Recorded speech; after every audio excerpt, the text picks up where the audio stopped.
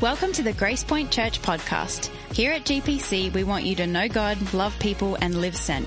From wherever you're listening, we hope you're encouraged by this week's message. If you want to learn more about Grace Point, head over to gracepointchurch.net. And now, this week's message. We've been in a series of messages called The Jesus Calling. And we're literally looking at how Jesus calls us. And we need to answer, and we need to take that call, not ignore that call, hopefully not miss that call. But there's another thing that we can do with that call is we can forward that call. And you can literally take your phone and you can forward from your iPhone. Sorry if you don't have one of those other phones out there. But the iPhone, I know you can forward it. You can send it to voicemail and different things like that. But the forwarding feature is something that we've been doing for years. Whether you have a landline and you forward that call on, or you get a message and you forward that message on. Well, we've been playing forwarding the message when we play telephone. How many of you all played telephone at least once in your life? Telephone, raise your hand. Come on.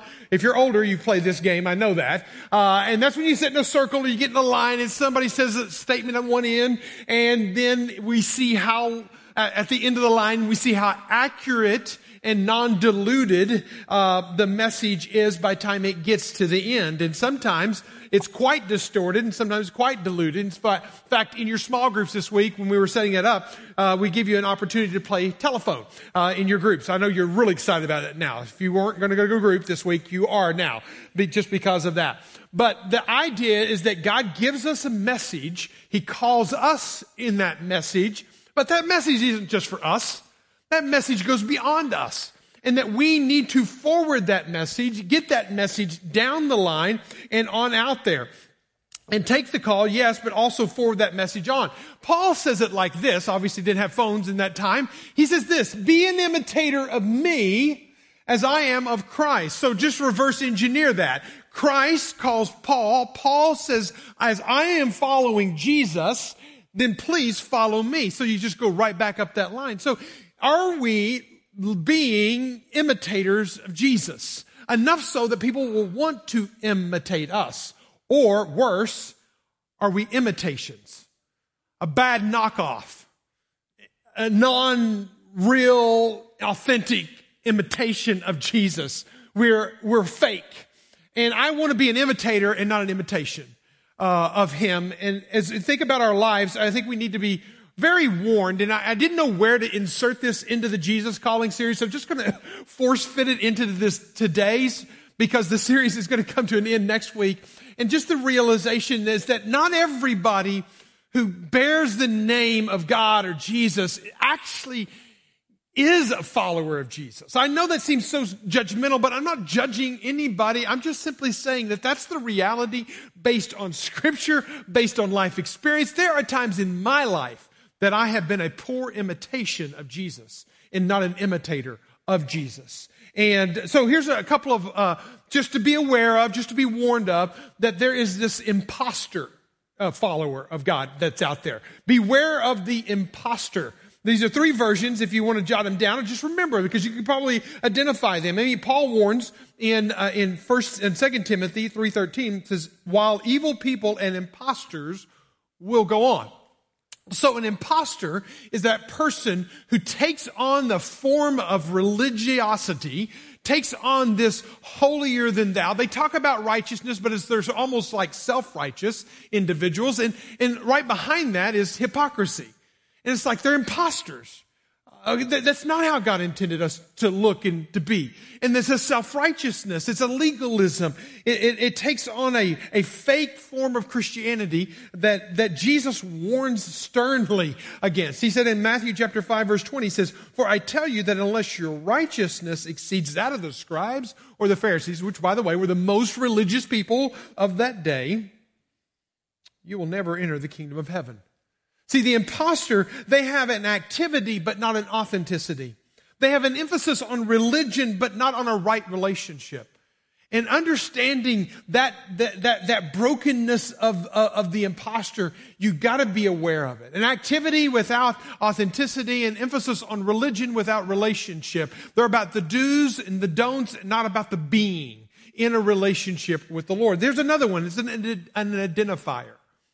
The identifier is the person who is culturally or nominally or notionally, as the phrases that are used to describe them, that if you ask them, are you Buddhist, Muslim, Hindu, or Christian, they're going to say, I'm Christian because I'm an American.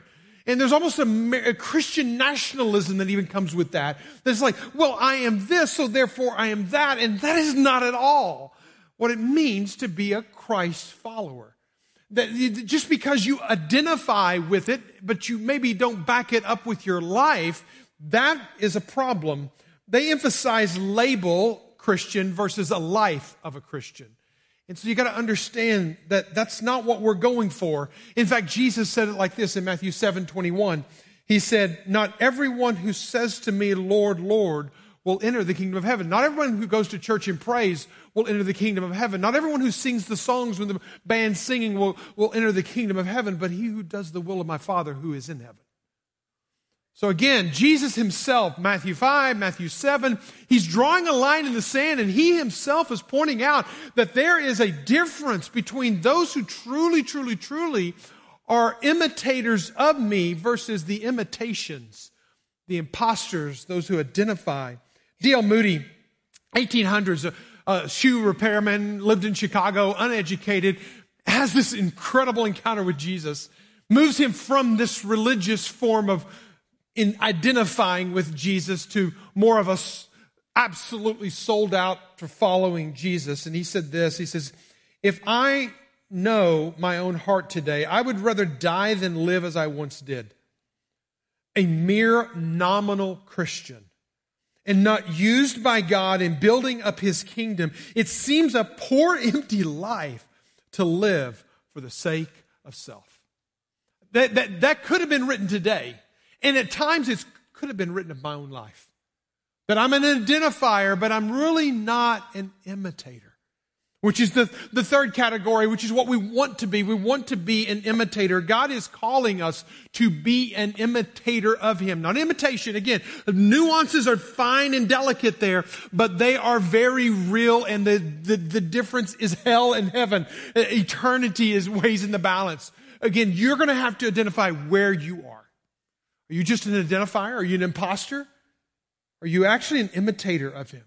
We've said in our definition of a disciple, it's a person who is becoming fully obedient, multiply, following Jesus. The past 3 weeks we've looked at becoming. We've looked at fully obedient last week. And this week I want to talk about the multiplier. Because whenever we understand the Jesus calling and where it's taking us, it's good to know the end vision. What is God's end vision for my life? Think about it like this, is that in the first week we studied how God chooses us. God chose me. God chose you. And then we moved to the next where God changes me. And we've really got to understand that becoming, how do I become a follower of Jesus? And then the changing of my life, the fully obedient, that's the handing over the reins of my life. But the next movement in this circle that's going to continue throughout life is that God uses me. And you can't get these out of order. Some people are about doing, and they've yet to have the life-changing impact of entering into a relationship with Jesus. And they're just doing, and they're trying to do themselves into a better life. They're trying to mark themselves as better off. But we got to remember that when God chooses us, that it's him who initiates it. It's him who has an intention about it. It is him who is calling us for an immediate response to his calling on our life. We talked about that week 1. But he's moving us in that circle of life. He's moving us to a changed me, a new me, a revived me, a new self. He uses being born again when he's telling Nicodemus. What does it look like? It looks like an unrivaled love. I love him more than anything else, or I cannot be his disciple. It looks like a daily life of sacrifice and putting unlimited sacrifice on the table. Where is God calling me to live differently, act differently, love differently, have emotions that are different? How is he changing me? And I'm dying every day to something in my life, an attitude, an action, a way of living, an unreserved surrender. Unless I'm willing to give up everything that I have, I cannot be his disciple. I mean, Jesus is drawing the line in the sand. I'm not. I'm just telling you. I'm just the messenger. I'm just passing on what he has said to those who were in his day. But when you understand that he's becoming fully obedient is the process that God is doing. And in that process, he's going to insert himself into our life. It's going to become this disruption, this interruption in our life. Now, I want to tell you that we're going to go from this series in 2 weeks and kick off a new series of messages. Now, hear this out. We're going to study the 2 most important words in all the Bible. And we're going to study those 2 most important words for the next 5 months. They think, wow, we're going to study through the book of Ephesians, and the 2 most important words in all of the Bible are but God. But God. Whenever you think about that insertion, that interruption of his grace entering into my life, into my story, and we're going to go through the book of Ephesians. Now, if you look at the book of Ephesians, it's only 6 chapters. It's going to take us 5 months to go through 6 chapters. Yes. Because that's the book of Ephesians. It's so dense. And in that book, again and again and again, we see our lives being interrupted, disrupted, changed, rearranged, focused in incredible ways because God inserts himself in our story. But God. James Montgomery Boyce pastored a church for 32 years, right up until his passing. In Pennsylvania, he said this: if you understand these 2 words, but God, they will save your soul. If you recall them daily and live by them, they will transform your life completely. But God. Do you know him? Have you experienced him? Because whenever you look at that circle of transformation, of how God is calling us and choosing us and how God is moving in our life to change our life. And then you see, how does God use our life? I want to focus on that today. And we're going to see the scope. We're going to see the sequence. We're going to see the sustainability of how God is going to move in our life and use us in life. Now, just sit in that for a moment. That God actually, in all of his creation, and he can make anything perfect in the words of his breath. He chooses the broken, you and me. He chooses the broken to be a part of his plan. Because I would have scrapped us a long time ago, to be honest with you. I would have scrapped Mike McDaniel. I'll just throw myself out there. I would have given up, moved on, put me on a shelf, forget. But God actually, whenever I am in this process of in a relationship with him and he's changing me, he actually is trying to change me so that he can use me. We've looked at Mark chapter 1 and we saw how God has an envision for his disciples, his calling, those he's called to follow him. Follow me and I will make you what? Fishers of men. Here's an envision that he has for those who follow him. He's actually wanting you to work in your life in an incredible way. In Mark chapter 3, verse 14, he says it like this: and he appointed 12, who he named to be apostles, so that they might be with him. Hang out with me. Follow me. For 3 years, you're going to eat with me, talk with me, sleep with me. We're going to do life together. This is going to be our small group, and we are going to journey through this life together. Be with me, but it wasn't the be with me end all. It was the be with me so I can send you out. God had an envision. God not only wanted to choose them to be with him, to change them, but he also wanted to use them in his grand scheme. Now, I promise you, if you don't have a sense of purpose and direction in your life, just becoming a follower of Jesus, that move alone, just answering the call of Jesus and saying, yes, Jesus, I'm answering your calling on my life, that alone gives you purpose in life. You might make your living from Walmart or from a teacher you might make your living, but you will make a life by following Jesus. You will make an impact by following Jesus and letting him do in you what he can only He can do. Be with is that becoming fully obedient, that transformation, that calling, and then sending out. It's that multiplier effect. He's calling us to send us. Take your Bibles and let's look at Matthew chapter 28. Now again, I want to point out that we started this series in Mark chapter 1, the first chapter of Mark's gospel. We're going to go to the very end of Matthew 28. Don't miss the timeline on that. This is after Jesus' teachings, after Jesus' miracles, after Jesus' life, after Jesus' suffering, after Jesus' cross, after Jesus' death, after Jesus' resurrection. This is literally the final 40 days of His time on the earth before He ascends into heaven. So timeline that out, and you're seeing that Jesus has cast His vision in the beginning, and now He's worked in their life, changing their life, and now He's sending them out. He's with this group of people, and they've been in the discipleship group with Jesus. I mean, they should have it all figured out, right? They should have it all buttoned up. It says, then the 11 disciples went to the Galilee. Why 11? I thought there was 12. Judas hung himself. Even Jesus lost a disciple in the mix. To the mountain.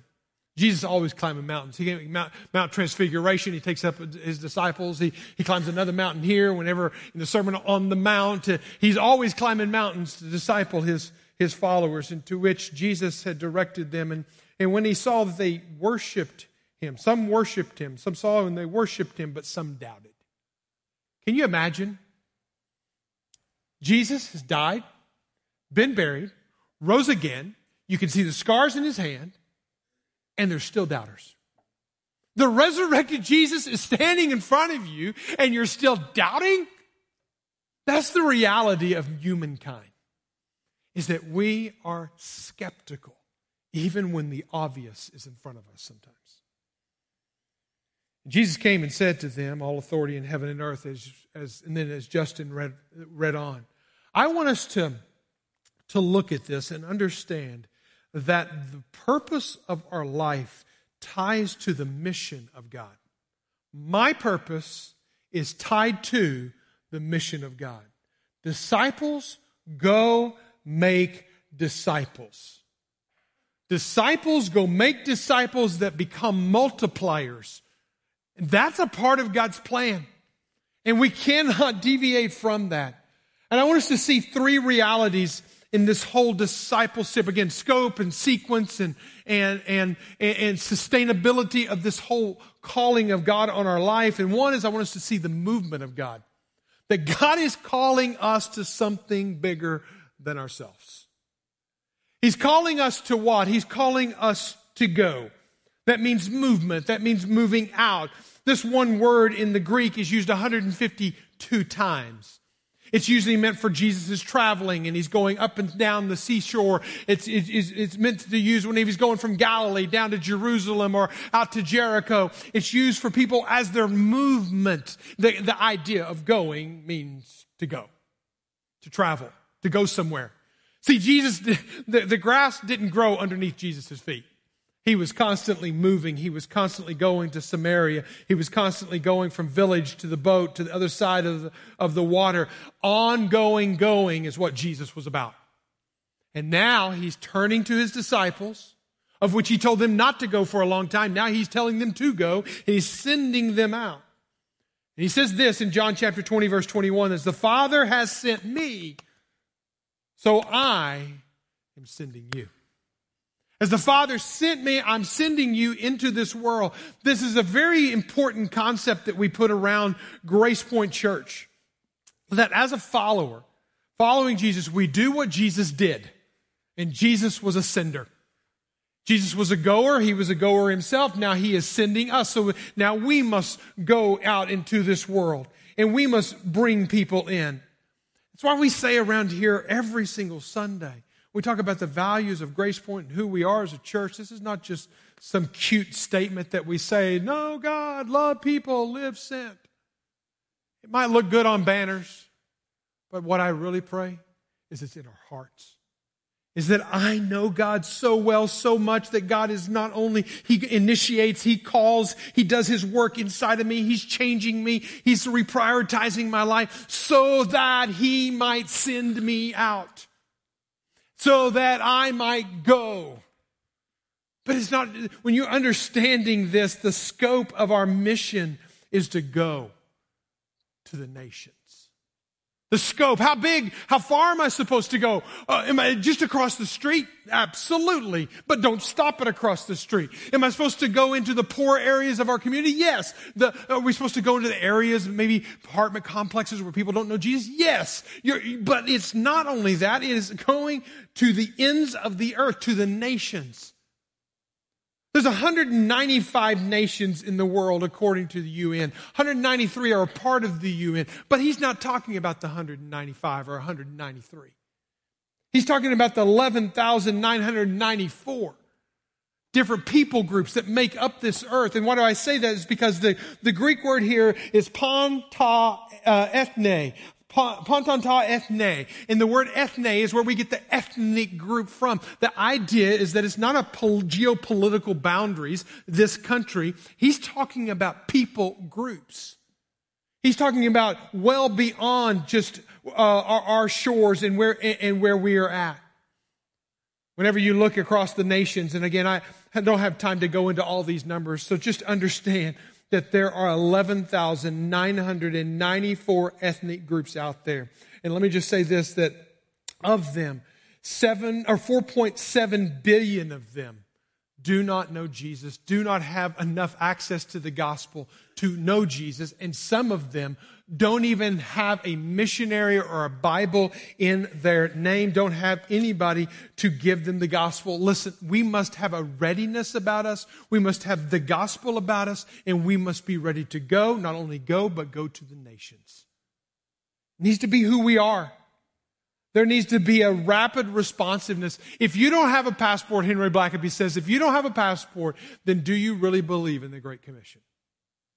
Because I need to have a readiness about me. Okay. I'm not a traveler. I'm not comfortable on planes, long distances.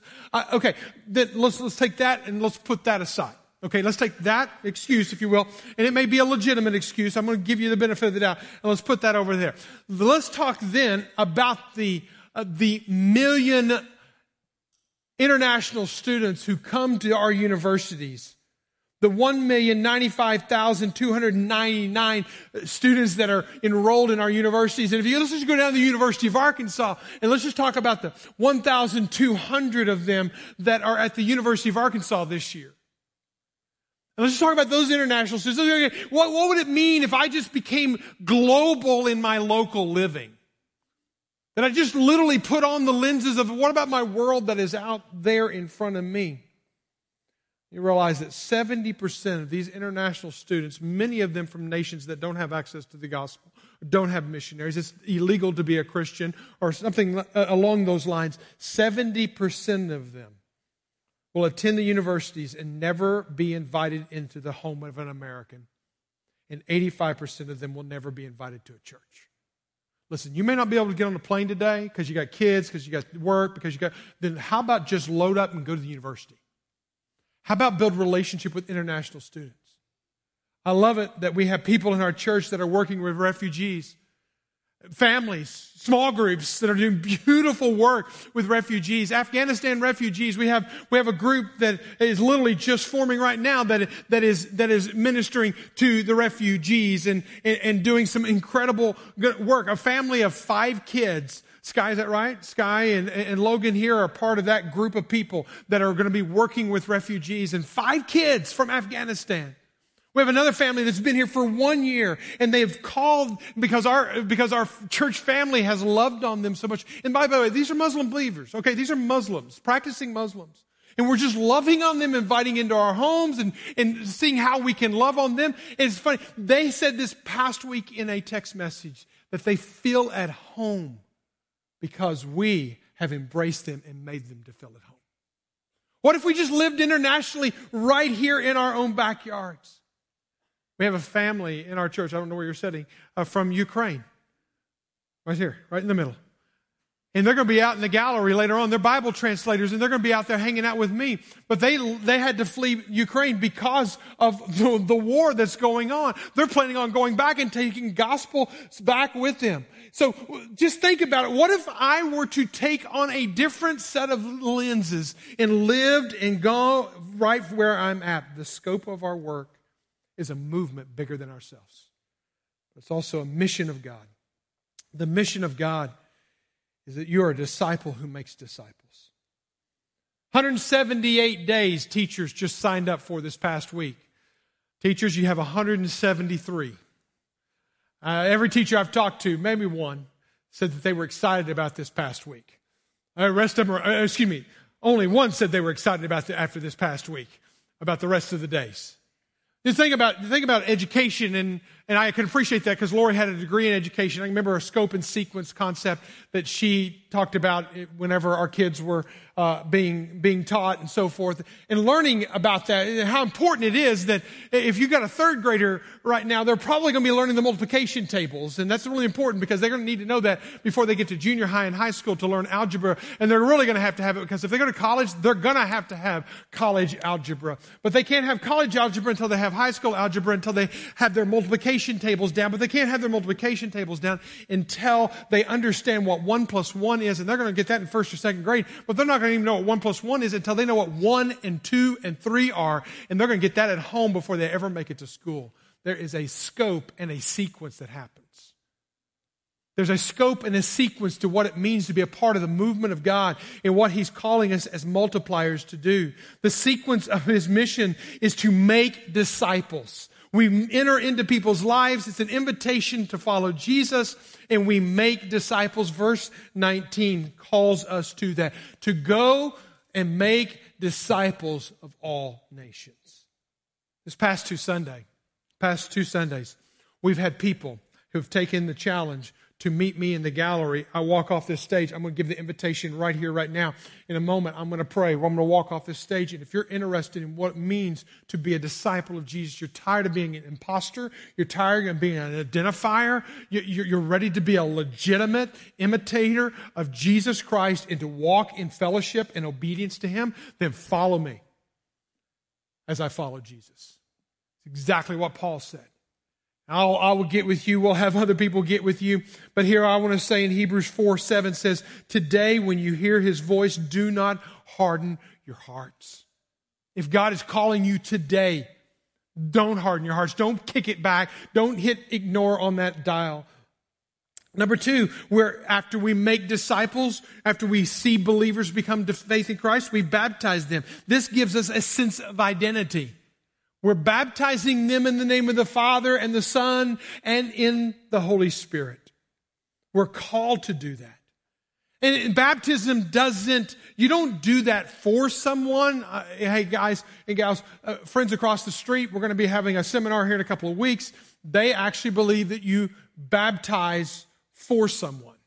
You don't baptize for anybody. That's a personal confession. My parents can't even decide, hey, it's time for my child to be baptized. That's not the role of the parent. The parent is to train them up, hopefully point them in the right direction. They make a decision to follow Jesus, and then they identify. Baptism says this: I am a child of the Father. I'm a follower of Jesus, and the Holy Spirit lives in me. Baptizing them in the name of the Father, and the Son, and the Holy Spirit. Our next baptism will be in a few weeks. I invite you, if you've never declared your faith and you're a follower of Jesus, maybe you got it out of order, you got baptized as a kid, but then you never made your decision until you're an adult, now you're making your decision. I encourage you to declare that faith and baptism. It is a part of your identifying with Christ. It is that important. That the church for centuries have called it one of the ordinances of the church. It's that important. It's a part of our identification. Again, scope. Now we're dealing with sequence. First, I become a disciple. Then I identify as a believer of Jesus, as a follower of Jesus through baptism. And then I move to the next, and that is to teaching to observe all that I've commanded you. Now this is a lifetime journey. That for the rest of your life, you're going to be in a teaching, learning posture of learning and growing and teaching others. We have 194 positions in our church, week to week, of teaching, making disciple positions in our church. It's very important that we understand that how am I a part of the 194 of helping a child, maybe it's just a 2-year-old, understand that God loved you, God made you. Maybe it's a teenager realizing that they're going to be making big decisions in your life about morals, about identity. And what if we were to lead them through teaching them to observe all that I've commanded? See, Jesus isn't just about making us smarter. He's about making us more obedient. Leonard Sweet said this: Jesus expected those who professed to produce. We are called to be disciple makers. 2 Timothy chapter 2. I said this a few weeks ago. It's important to see it again. It's the 2-2-2-2 principle. What you have heard from me in the presence of many witnesses, entrust to faithful men who will be able to teach others. 4 generations in one verse. Paul tells Timothy, Timothy tells faithful people will turn and trust it to others. And that word trust is deposit, a valuable deposit into people's lives. Every single one of us that answers the call of God understands that they're a part of a scope that's global. Sequence of making disciples who identify with Jesus, who train up in a walk with Christ. And what does that look like every day of my life? Walking in step with Him. And none of us are without excuse on that. I want you to meet Leslie Logan if you don't already know her, and hear her story of how she has been, not just her telling her story, other people telling the story about how Leslie has poured into their life. Watch the story.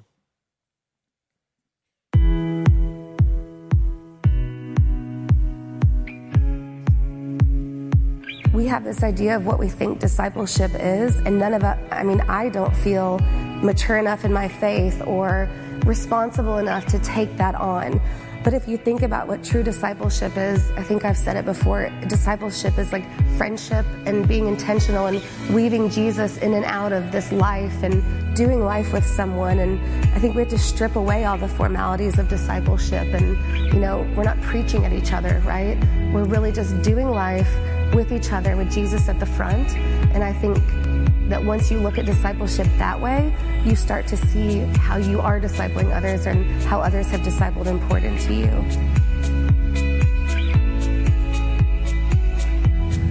My relationship with Amber started when she and her husband joined our couples small group. And just really getting to know her and trying to be there for her, pray for her, and really just taking some of the things that Leslie modeled for me and instilling that in my relationship with Amber. I first met Leslie on a trip to Cambodia, and oddly enough, we worked right across the street from each other at the time. And we went halfway across the world. And of course, we met during the trainings before we went. But really, that trip established our relationship. Leslie and I would go for walks around the lake in our office park and just have everyday conversations. We were able to share with one another, things that maybe I had issues when my kids were little, and with Kendall, maybe having some things in school that she was able to talk to me about. And we were just able to share what God had given us through those issues and those problems. And that's always, to me, a part of discipleship, where you come alongside and help them to see what God's purpose might be in our everyday situations. Mm-hmm. And for Leslie to be obedient in that is so huge. I don't want to let that go unnoticed either, because she could have easily just been like, nah. But she didn't. She desired to see the Holy Spirit grow in me too. Leslie is so faithful in prayer, and I know if I ask Leslie to pray for me, she's going to pray for me. Right before I went on a second mission trip, I was taking my daughter, and I was a little nervous about it, and we went for our walk around the lake, and she brought me inside this very chapel, and we prayed together.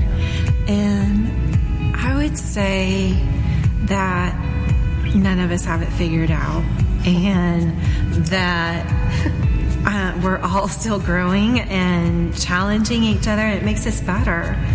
And it doesn't, there's not a perfect picture of what this looks like. It's just being in a relationship with someone intentionally and consistently. I think also just showing up. You don't have to show up perfectly. Yeah. You don't have to show up, with all the answers. You just have to show up and let God do the rest.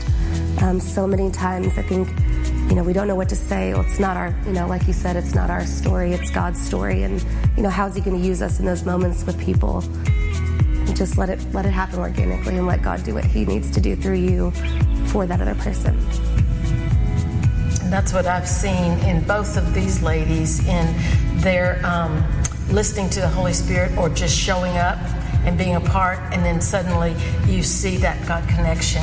You see that connection of why he brought you to that point, or why you showed up. When you showed up intentionally, then God brought the rest of the story to that obedience there. Mm-hmm. And when you're in the thick of it, I don't think you can't see it sometimes. So you need people that you trust, those accountability partners, those, people who are going to lead you to those scriptures, because maybe everything's just so messy for you right now. And I think that's what being, a disciple to someone is sometimes is, I'll text Melanie, this is what I'm going through, what do you think, or what do I do next? And she'll say, God is putting this verse on my heart, and let's pray about this. And, that for me is really valuable.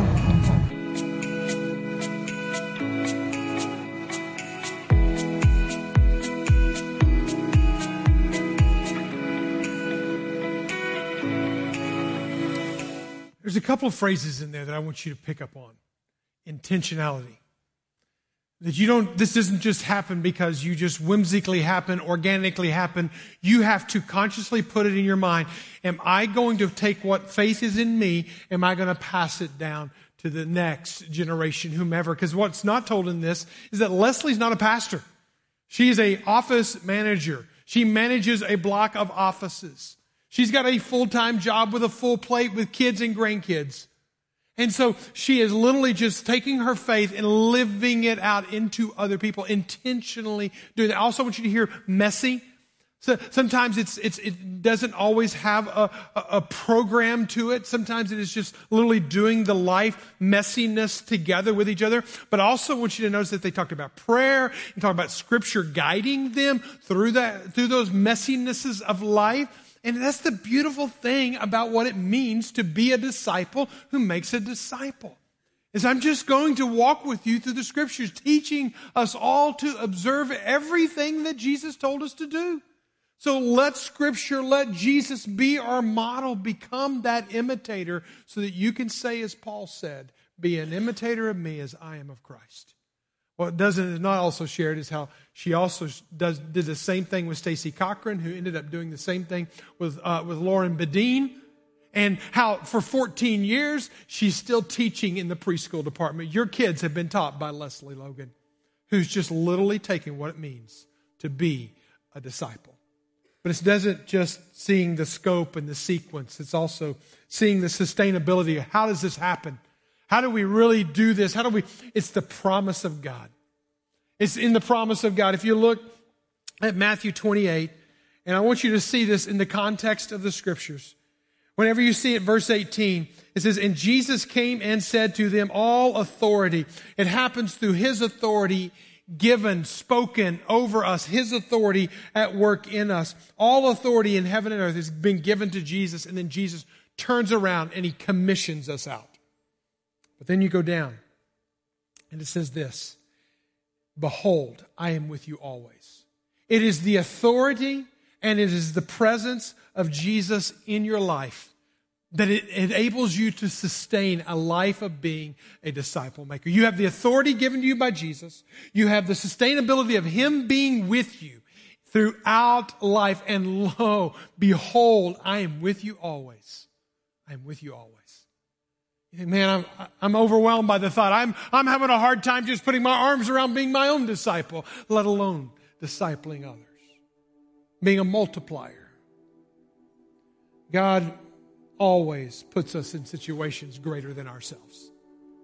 Always puts us in situations greater than ourselves. Abram was called to give birth to a nation, but then God waited 25 years before He gave him a child.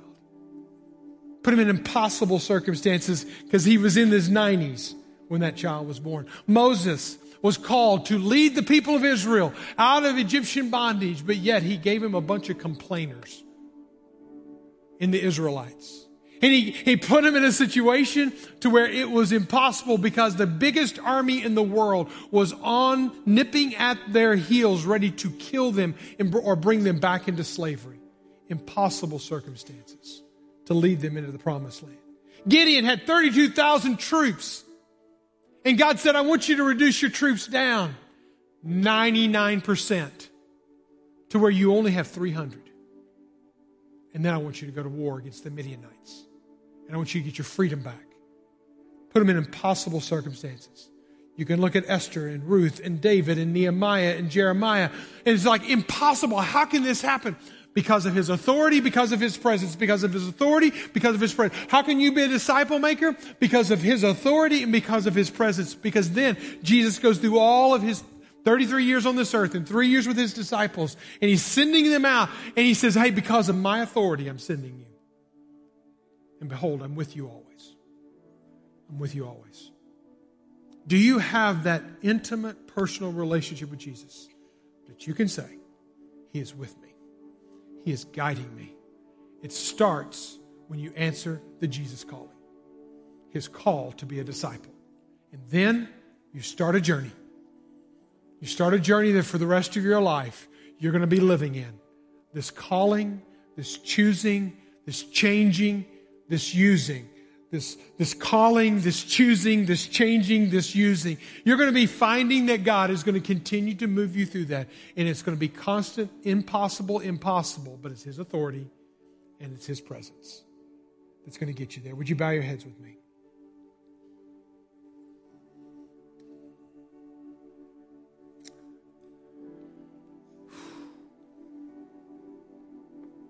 If you could just look inside and start with the question, am I an imitator or an imitation?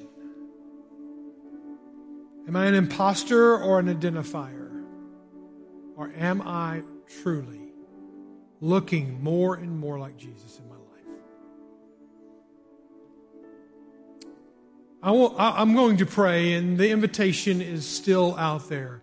If you sense today that God is calling you to follow Him, do not put it off. Do not, as Hebrews says, harden your heart. Today, yes, answer the call. Or maybe today, you've answered the call. You're trying to become and you're trying to be fully obedient, but you're not quite ready to disciple others. You got to get your junk figured out first. Bring your junk to the discipleship relationship. Bring your mess and figure it out together with others in the gospel as God speaks and God's present in your relationship. Father,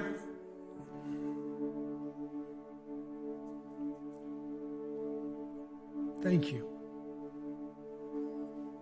for choosing me. Thank you for changing me. Thank you for wanting to use me. God, I want to be used by you. I don't want to just occupy space and time, to just consume from this world. I want to be used by you. And Father, I have to believe in this room that there's half of this room, I would pray that half of this room would have the passion and the desire to say, yes, God, use me. And what is the highest good that I can be used for, God?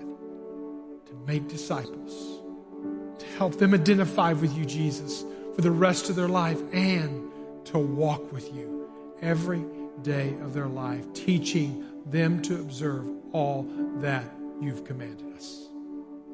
God, may we be a church of disciples who make disciples a part of your great mission, both here and around the world. Lord, call us now and help us to hear your call and to say yes. In this space, speak to us. In Jesus' name, amen. Would you stand and respond appropriately? Thanks for listening to the Grace Point Church podcast. To stay up to date on all things GPC, follow us at Grace Point NWA on Facebook or Instagram. As you go, be people who show and share Jesus in everyday conversations with everyday people. Live sent.